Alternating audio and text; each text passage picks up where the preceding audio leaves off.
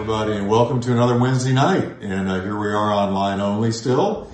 Hopefully it won't be too much longer before we can meet live on Wednesday nights. But frankly, we've had a real hard time raising up volunteers. So many of our volunteers scattered with the COVID thing, and some are still nervous about coming back and getting around a crowd.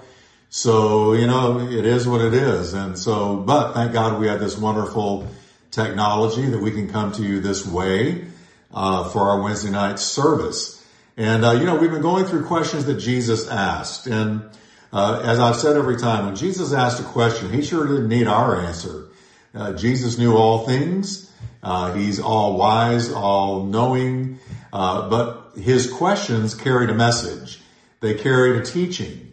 If Jesus asked a question, it was always to make us think about something that perhaps we would not think about. Or it was to give us a teaching, a message. There was a message within the question. And so we've been having a great time for several weeks now going through some of the questions that Jesus asked. And I've picked the ones that have really stood out to me through the years and that I think have particular relevance for us today. And so I've picked two for tonight. And I want you to grab your Bibles. Grab those Bibles. I'm primarily quoting out of the New King James Version. It's a great translation. And in case you're wondering what some good translations might be, New King James is a good one. New American Standard Bible translation is another good one. The New Living Translation is a good one. I think the New International Version is a good one. I know some people have a issue with parts of it, but it reads like butter, and it's a good translation by and large. There's several really, really good translations, but I tend to use the New King James Version more than anything else. And of course, if you want to use the King James, that's a good translation. However, it's not the only translation. It's not the one and only translation. We're not King James only around here. So, I want to go to the first question that I want us to look at tonight, and it's just real brief. Matter of fact, 6 words. Jesus asked this question: how many loaves do you have? Now, when I read the question, you immediately probably know the context of that question. It's found in Matthew's Gospel, chapter 15, verse 34. And the context is that a great crowd has been following Jesus for 3 whole days. They've been watching the signs and wonders that he performs. They've been listening to his teaching. They've been pitching tent and sleeping in the vicinity where Jesus was. They were out in the wilderness area. And so they have cared enough to follow him. They have been intrigued enough to follow him that they have literally been pitching tent, camping out for 3 nights and 3 days. And during this time, they haven't been eating. Now, I want you to think about that. So intriguing was our Lord, so powerful in his messages, that the people forgot about food. They weren't even thinking about food. And Jesus looks at them after 3 days and nights, and he takes stock of their condition, and he thinks, wow, they're getting faint and they're getting hungry. So the Bible records, quote, "Now Jesus called his disciples to himself and said, I have compassion on the multitude, because they have now continued with me 3 days and have nothing to eat. And I do not want to send them away hungry, lest they faint on the way." Now, the disciples, always 2 steps behind Jesus, never really up to speed with much of what he was doing. They were always kind of dazed and confused and very slow in their learning about what the Lord was trying to communicate to them.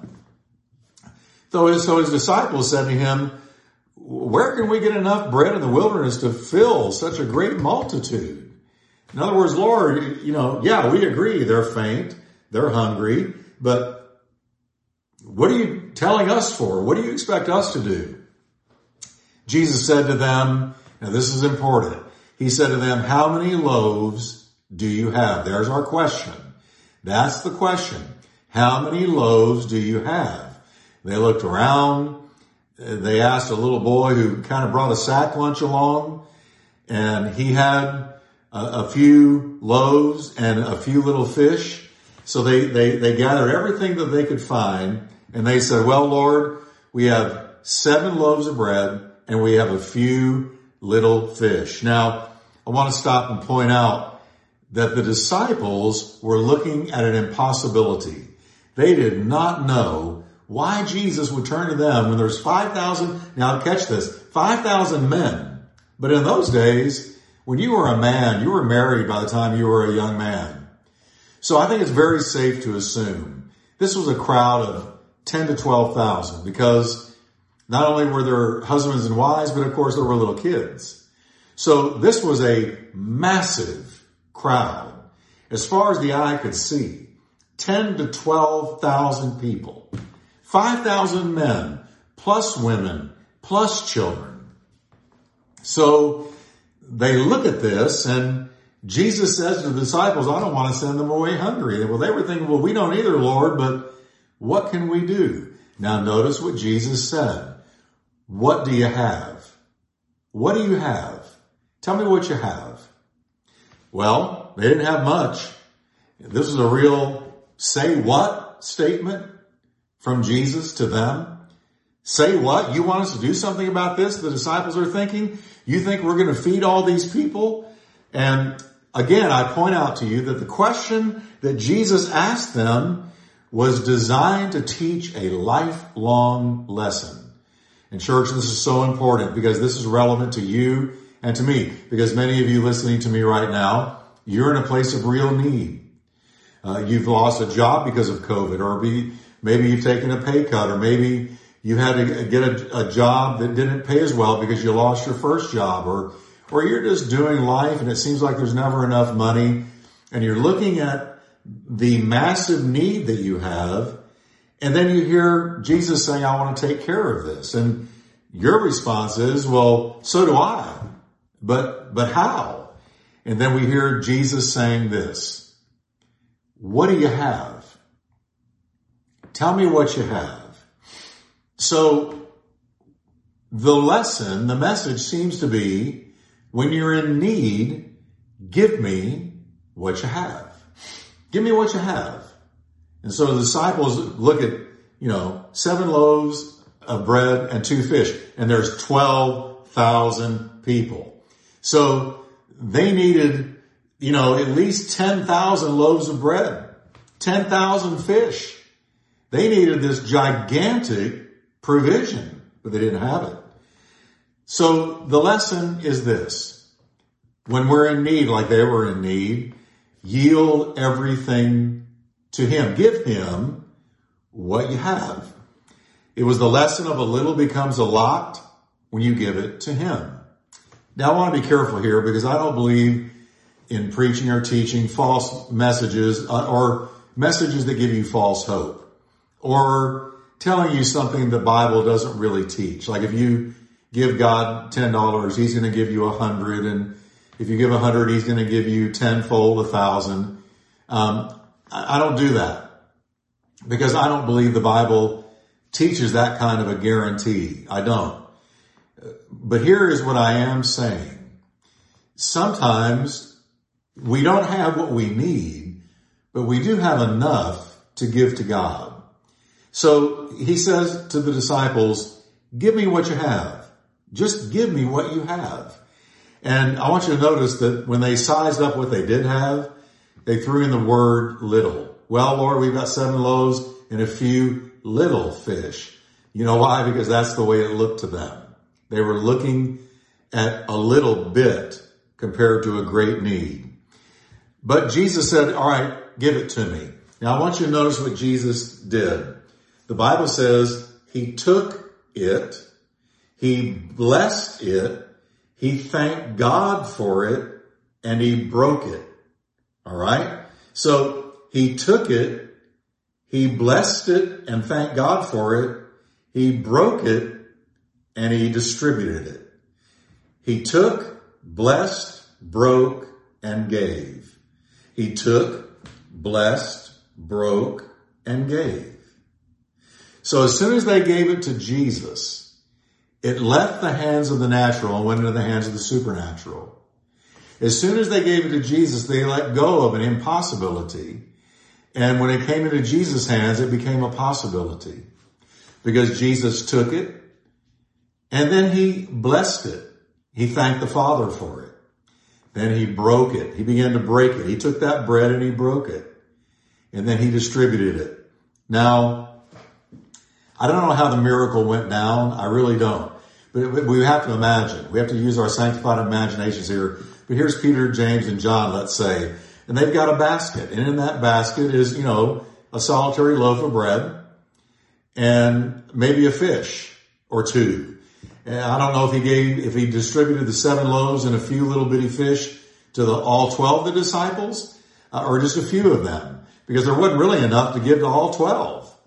But they went towards the crowd and they began to hand what they had to the crowd. And folks, as they handed it to the crowd, more appeared in the basket. That's the only explanation. Jesus had broken the bread, so I don't know how many fragments each loaf was broken. But as they handed the fragments to the starving multitude, more appeared supernaturally, out of nowhere, miraculously. It appeared. And they kept giving and it kept appearing, and they kept giving and it kept appearing. Until I think they were almost doing cartwheels. They had to have been seeing this happen. I mean, hey, Peter, is what's happening to me happening to you? Peter says to James, yeah. I mean, I'm giving away this bread, and as soon as I give it away, more appears in my basket. And they came under one of the greatest miracles recorded in the Bible. And I don't know how long it took for them to distribute to all 12,000 people, but I guarantee you it took a while. So they had this miracle continuing for a couple of hours of this giving and then reappearing and then giving and then reappearing. Little fish being multiplied, loaves of bread being multiplied. You talk about Wonder Bread. This was the original Wonder Bread. And so they had this incredible miracle of provision. The Bible says, so they all ate. Everybody say all. Not some of them, all of them. How many of them? 10 to 12,000 people ate from 7 little loaves of bread and a few little fish, perch, crappie, little fish. And they took up 7 large baskets full of the leftovers, full of the fragments that were left. Wow. And then it says those who ate were 4,000 men, besides women and children. So 10,000, 11,000, 12,000. What an incredible miracle. Now, I believe that when they came to the end and the last person had been served, the disciples had to have gotten into a huddle. And they had to have been you talk about your mind being blown. You talk about your brain being in a pretzel. You talk about knowing that you have just seen the glory of God. They knew. Now they get together.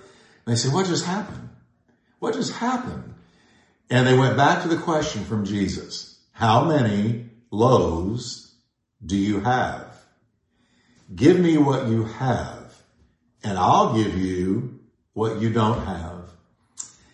And so the message of the question was this: a little becomes a lot, and you place the little in the hands of Jesus for his purposes and at his command.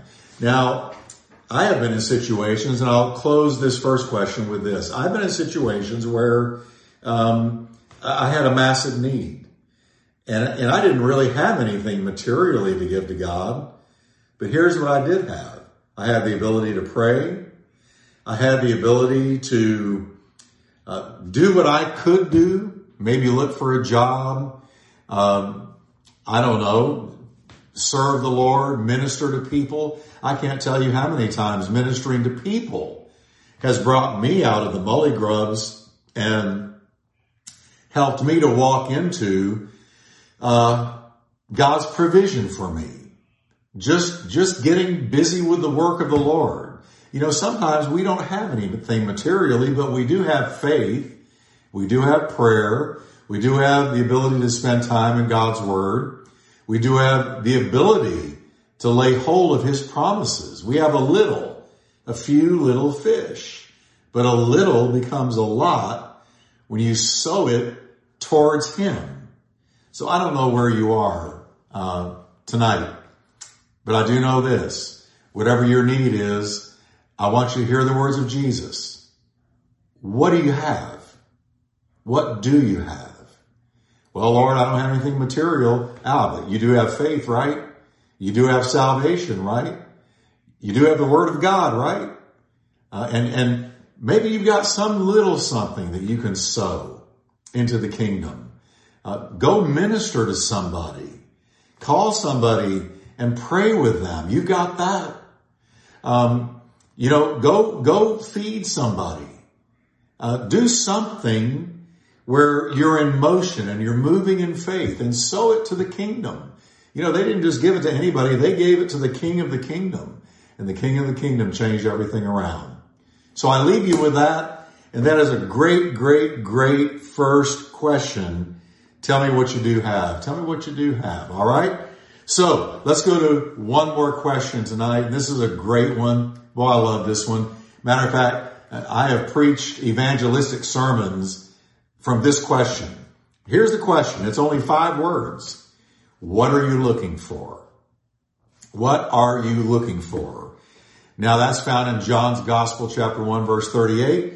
And this question from Jesus took place after John the Baptist has anointed Jesus and pointed to Jesus. He's baptized Jesus, and Jesus has come out of the water, and the Spirit of God has descended upon him like a dove, and a voice has come from heaven saying, "This is my beloved Son in whom I am well pleased." And then John points to Jesus and says, "Behold the Lamb of God who takes away the sin of the world." It says that he did this in front of 2 of his disciples.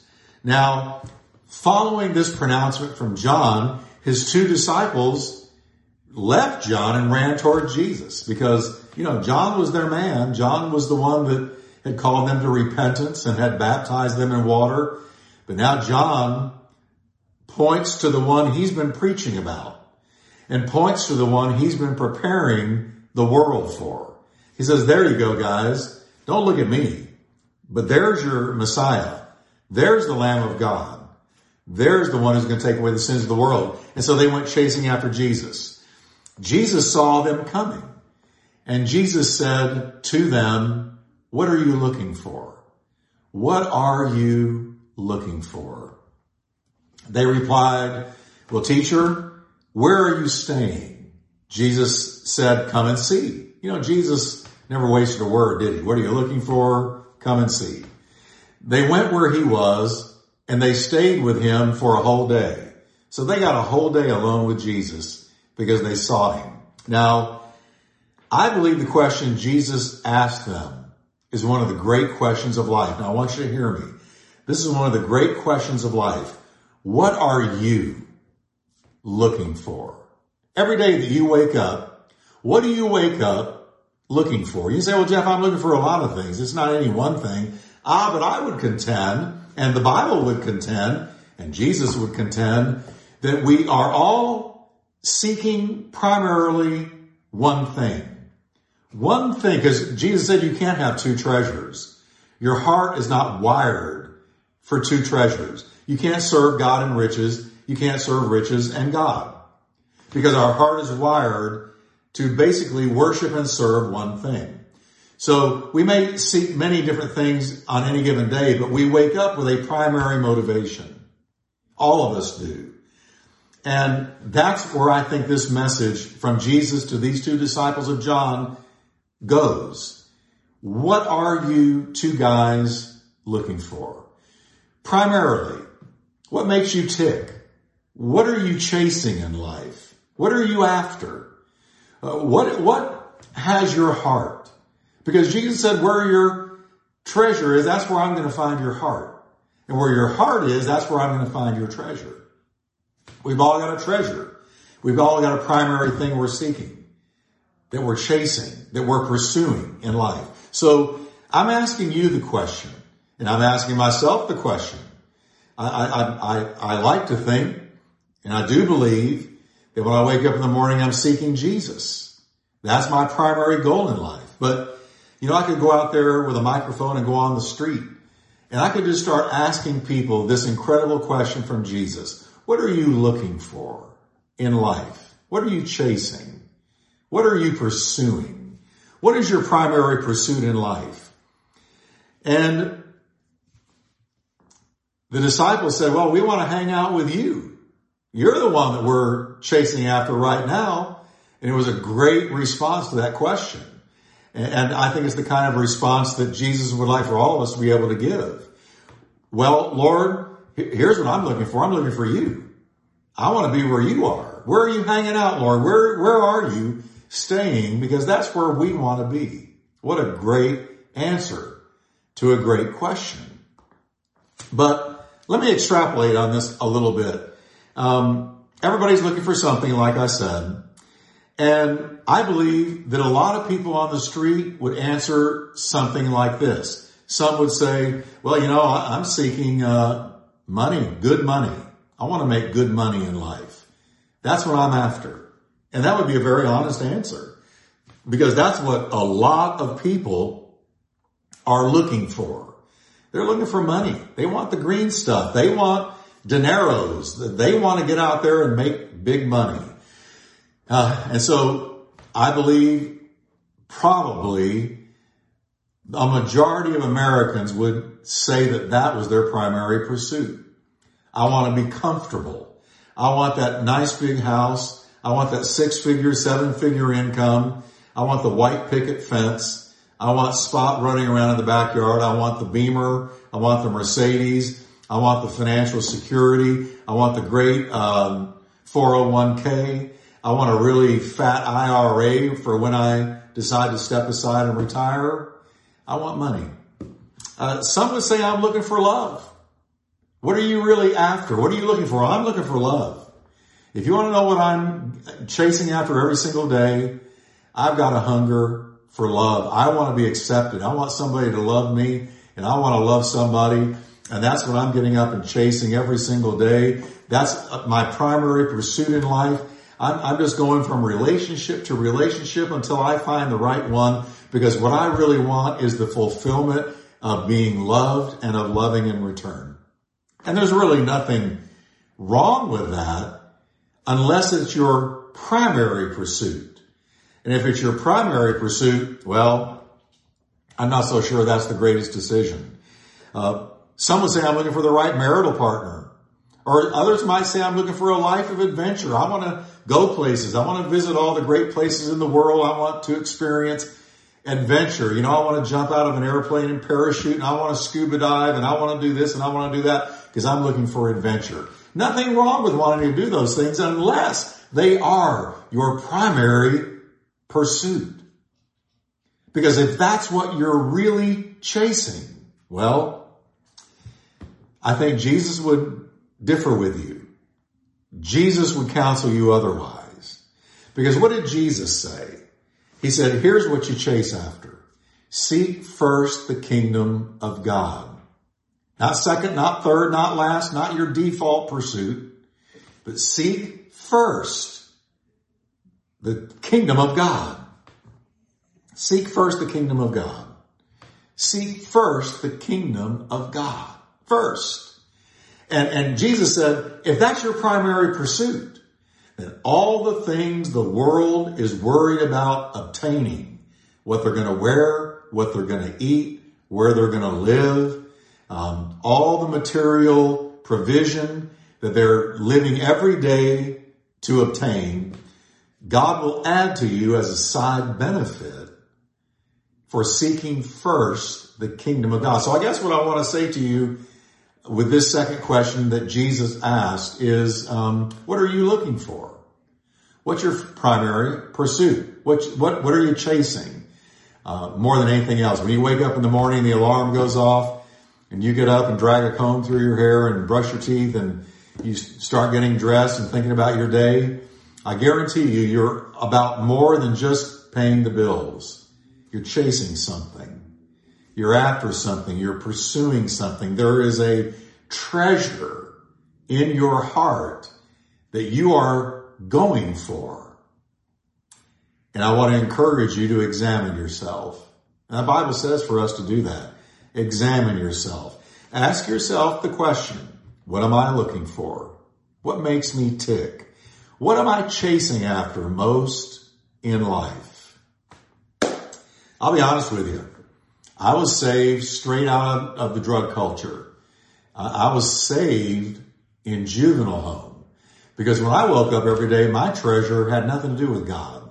What I was chasing after was my next high, was drugs, a hedonistic lifestyle, living for and gratifying the lusts of the flesh. I was living to be popular. I wanted to be liked. My treasure was anything but God. And because I chased the treasure that I chased, it brought me what it brought me, and that was destruction. And so when the Lord saved me and filled me with his Spirit, man, my treasure changed. I mean, radically changed. That old treasure that I had and that I was chasing disappeared, and I began to chase after God. And chasing after God, I mean, I've had ups and downs. I've made mistakes, to be sure. But my entire life, from the time I was a teenager to now, has been by and large pursuing God, chasing God, seeking first the kingdom, living for him to the best of my ability, and making him my treasure. And as a result, I'm rich. Now, I'm not rich materially. I'm comfortable materially, but I'm certainly not rich. No. I got better riches than money. I'm rich in the things of God.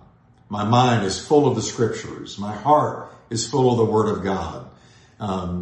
I've got peace in my heart. I fellowship with the Holy Spirit. I fellowship with Jesus. I'm able to talk to him every day. I'm able to enjoy taking in the manna of his word every day. I'm rich in so many ways. God has allowed me to bless tens of thousands of people with the word of God. He's given me a great church to pastor, and I have a wonderful congregation, you. And so he's made me so rich, but in things money can't buy because of the treasure that I chase. So I'm going to tell you, I think of our 2021 new year that's upon us. And here we are. Can you believe it? We're in a brand new year. And I pray that all of us will be able to answer the question, what are you looking for? In the same way those two disciples did. Lord, we want to know where you are, because where you are is where we want to be. And where you are is going to be the fulfillment of our life. And so that's my prayer for you. And I hope you enjoyed the two questions tonight. I hope that it blessed you. And I can't wait to share with you the word of God again. And let me encourage you and remind you that we're meeting on Sunday mornings now, live, 9 and 11. We're having a great time of worship. I'm telling you, God moved last Sunday in such a wonderful way. The worship was so rich. And I brought a word on how to spot a false prophet. And we're just getting into the Bible. We're enjoying the word of God. We're enjoying worshiping the Lord. And let me just encourage you, if you've been away since COVID hit, and if you've been a little bit nervous about coming back, I'm not trying to get you to do something that the Holy Spirit has not given you a piece to do. But if you're healthy, you're okay, I want to encourage you to pray about it. Just ask God, is it time for me to get back in church? Because if it is, I want you to do it. We need you. Because until you're there, your gift is missing, your smile is missing, your encouragement is missing. There's something that's not there because you're not there. Something spiritually. We need you. We need our church family. So I encourage you to come back because we're meeting again and it's good. Come at 9, come at 11. And I believe that God will bless you. Until then, we will see you next time. We love you. Cindy and I both love you in Jesus' name. Amen.